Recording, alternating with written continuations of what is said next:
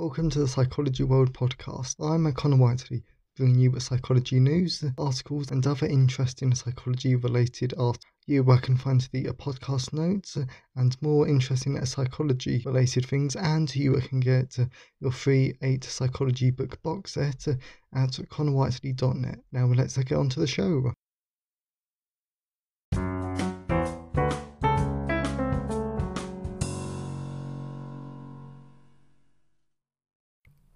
Hi everyone, and welcome to episode 113 of the Psychology World podcast with me, Con Whiteley, and today's episode is on emotion and our cognition, as this is an absolutely brilliant episode to celebrate the release of my brand new book, Cognitive Psychology, a guide to neuropsychology, neuroscience, and cognitive psychology, 3rd edition. And in this episode, I'll be going to look at the great topic of how does our cognition, so our mental processes, affect the way how we feel because of our emotions.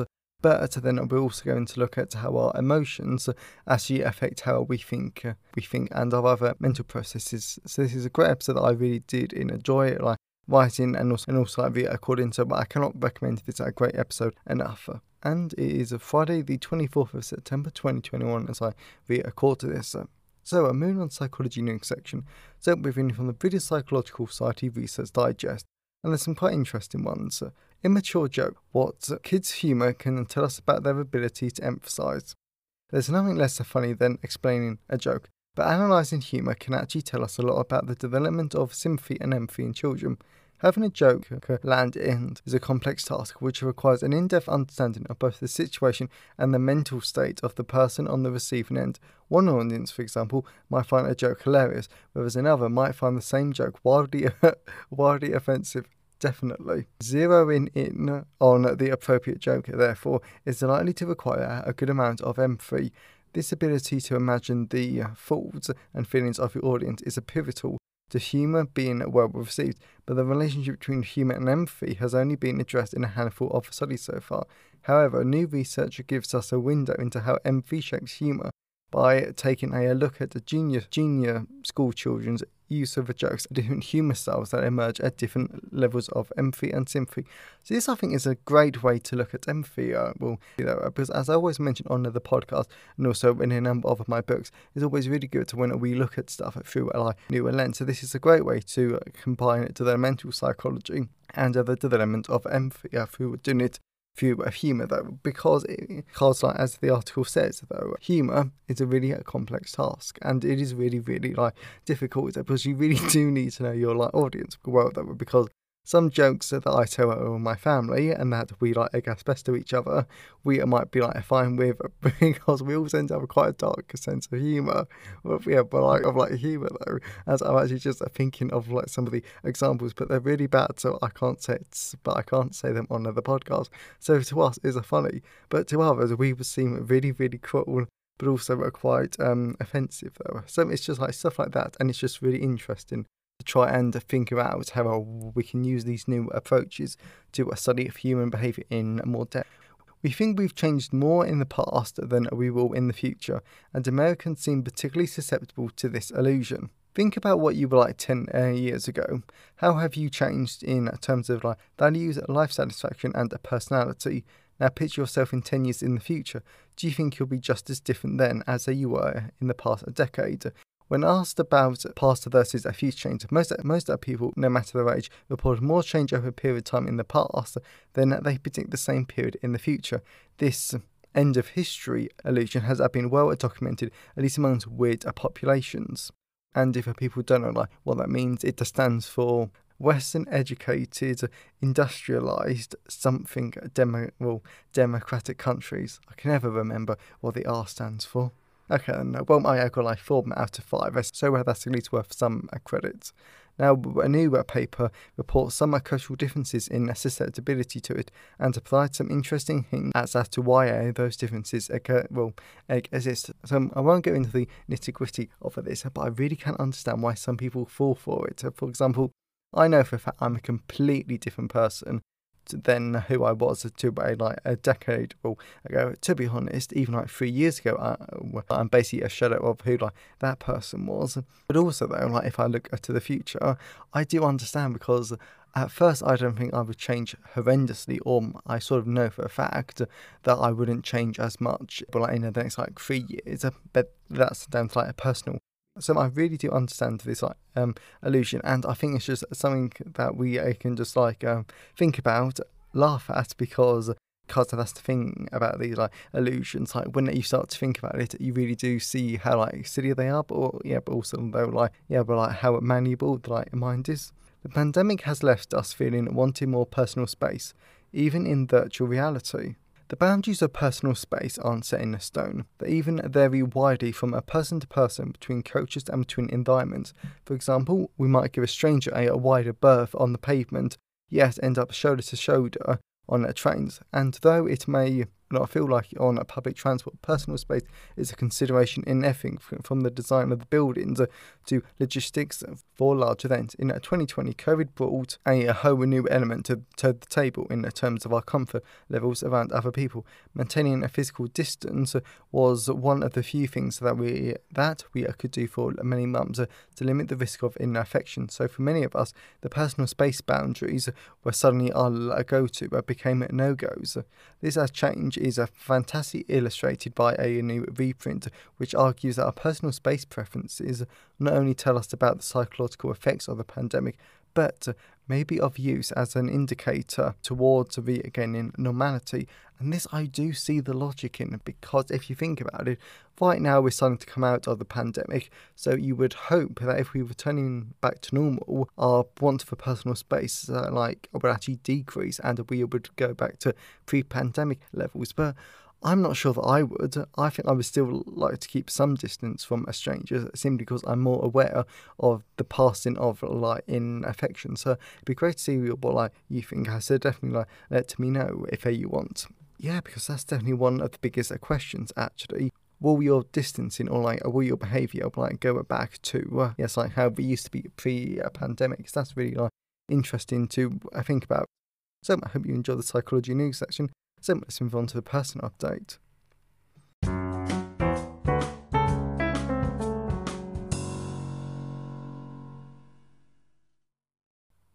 So I'm actually going to skip this personal update this week, because my placement hasn't started and this week's been very up in the air, and I've still done tons of stuff but none of it psychology related, so I'm actually going to skip the personal update this week. So as always, I always love to hear your thoughts and feelings on today's episode, so you can always email me, connorwhiteley@connorwhiteley.net. You can always leave a comment at the show notes at connorwhiteley.net/podcast, and you can always tweet me on Twitter at sci-fi-whiteley.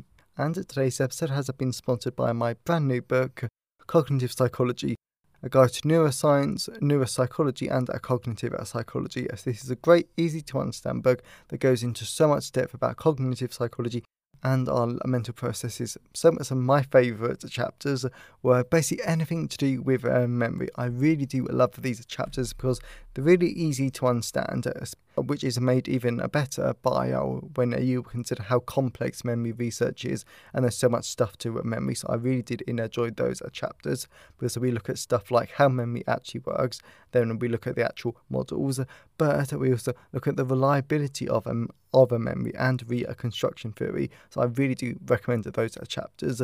Basically, those chapters alone, because they will give you such an understanding of other people, I think that those chapters alone are worth the price of the book. So you've got that. And then there's also lots of other great chapters though, because towards the end of the book, we really start to focus on the neuroscience of it. Though it's how our brains actually affect the human behaviour. So this is an absolute great book. I really do recommend it, and I really did enjoy writing it, and that definitely comes out in the book. So that is Cognitive Psychology, a guide to neuroscience, neuropsychology and cognitive psychology, 3rd edition, available from all major ebook retailers, and you can order the paperback and hardback versions from Amazon, your local bookstore or local library if you requested. And if you want to get the ebook directly from me, then please go to payhip.com/ConnorWhiteley. So that's enough of the personal update, so let's move on to the content part of today's episode.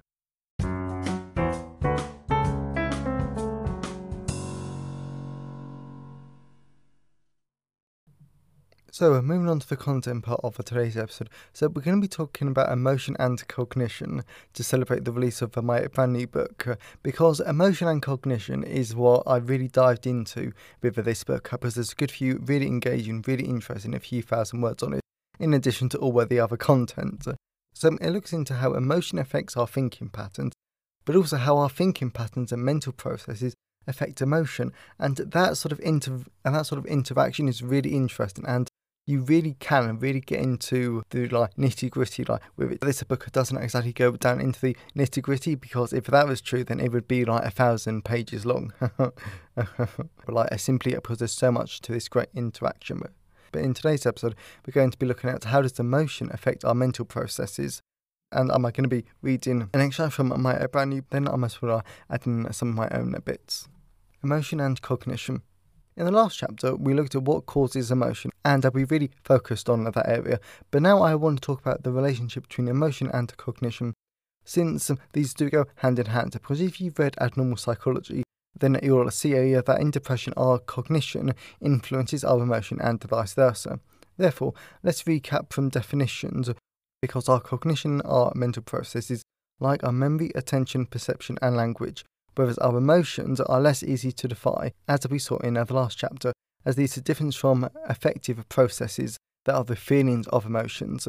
Yes, and that's something else that I've really enjoyed about this book, because we actually looked at what's the difference between emotions and affective processes, because when you feel happy, that's not an emotion, that's an affective experience. So we really do get into really interesting things like that in that book. And also, though, I just had a look at the chapter, and whilst there was some summary bits that are the previous chapters we're going into a lot more depth about these different theories. So to summarise, the James Lange theory proposes emotions are people's interpretations of physiological states like arousal, but some people thought emotions were related to our motivations, which in itself is related to rewards and punishment, meaning that these are signals from a situation or stimuli have a negative or positive value to an organism who should avoid or approach. The last two theories about emotion are from Zancerus, who proposed emotions are the results of our conscious or unconscious evaluation of events. Also, Darwin and Ekman believe different emotions are basic evolutionary modules for different types of adaptive behaviours. Additionally, to build upon the last chapter in terms of what comes first, emotion or cognition, there are brain structures that are linked to emotion, and these brain areas tend to be subcortical, automatic, and they're consistent with Darwin's idea of emotion, have evolutionary primitive functions. This is different from our brain functions because these are often linked to cortical regions of the brain. However, the problem with discrete categories of emotion is that several emotions have no strong association with unique brain regions, whereas other emotions have a set of brain regions that are consistently activated at the same time as these emotions. Listen to it and all 2012. Dimensions of Emotions. As a result of this problem, other cognitive psychologists are focusing on how emotion can occur along a continuum. Federman, Barrett and Russell, 1998. And our emotional reactions can be characterized by two different factors. The first factor is valence, which refers to how negative or unpleasant, or how pleasant and positive. Then the second factor is arousal, and this is the intensity of the emotional response. To test this, we can use the internal affective picture system, which is the system where you basically show participants a series of pictures and you measure their behavioural responses. By using a 9-point scale to indicate valence, and you measure arousal when you get a more detailed assessment. On the whole, this allows us to test how behaviour and a person's brain activity correlates with affect and emotional arousal. Interestingly, results from this test show that older adults tend to have less negative affective experiences than young adults, as well as Mather and all 2004 showed participants negative, positive and neutral pictures from the test.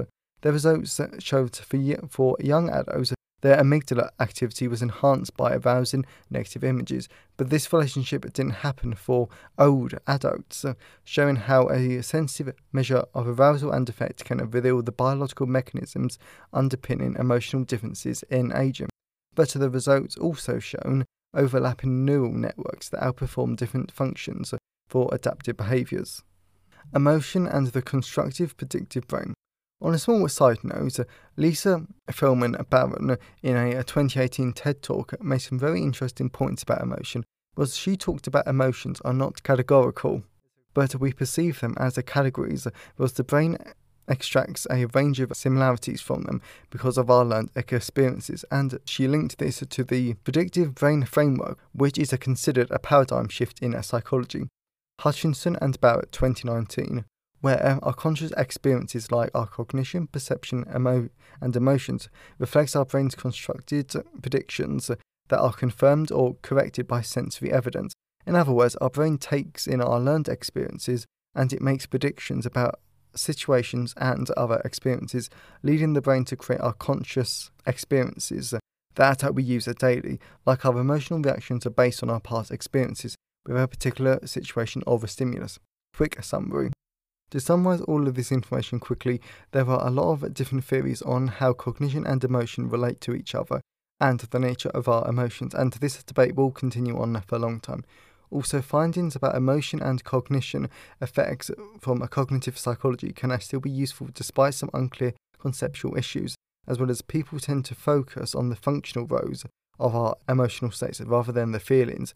Ados and Andler 2018. So I know this episode definitely seemed a bit out of context, because I didn't realise when I picked this chapter to be today's episode that it actually relied on a lot of the content and a lot of the chapters before it. But if you've done cognitive psychology, then you might have a rough idea what I'm talking about. And then this chapter relies on a lot of stuff that is further built upon later in the book. So I really do recommend Cognitive Psychology.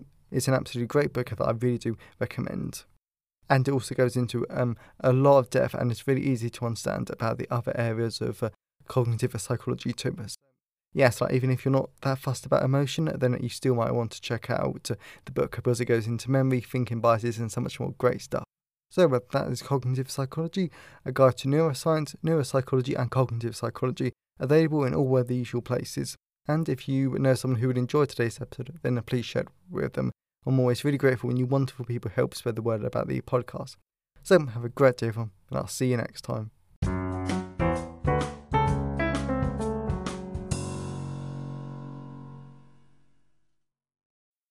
Thanks for listening today. I hope you enjoyed it.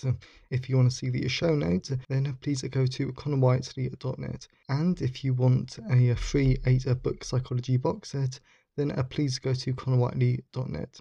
Have a great day, and I'll see you next time.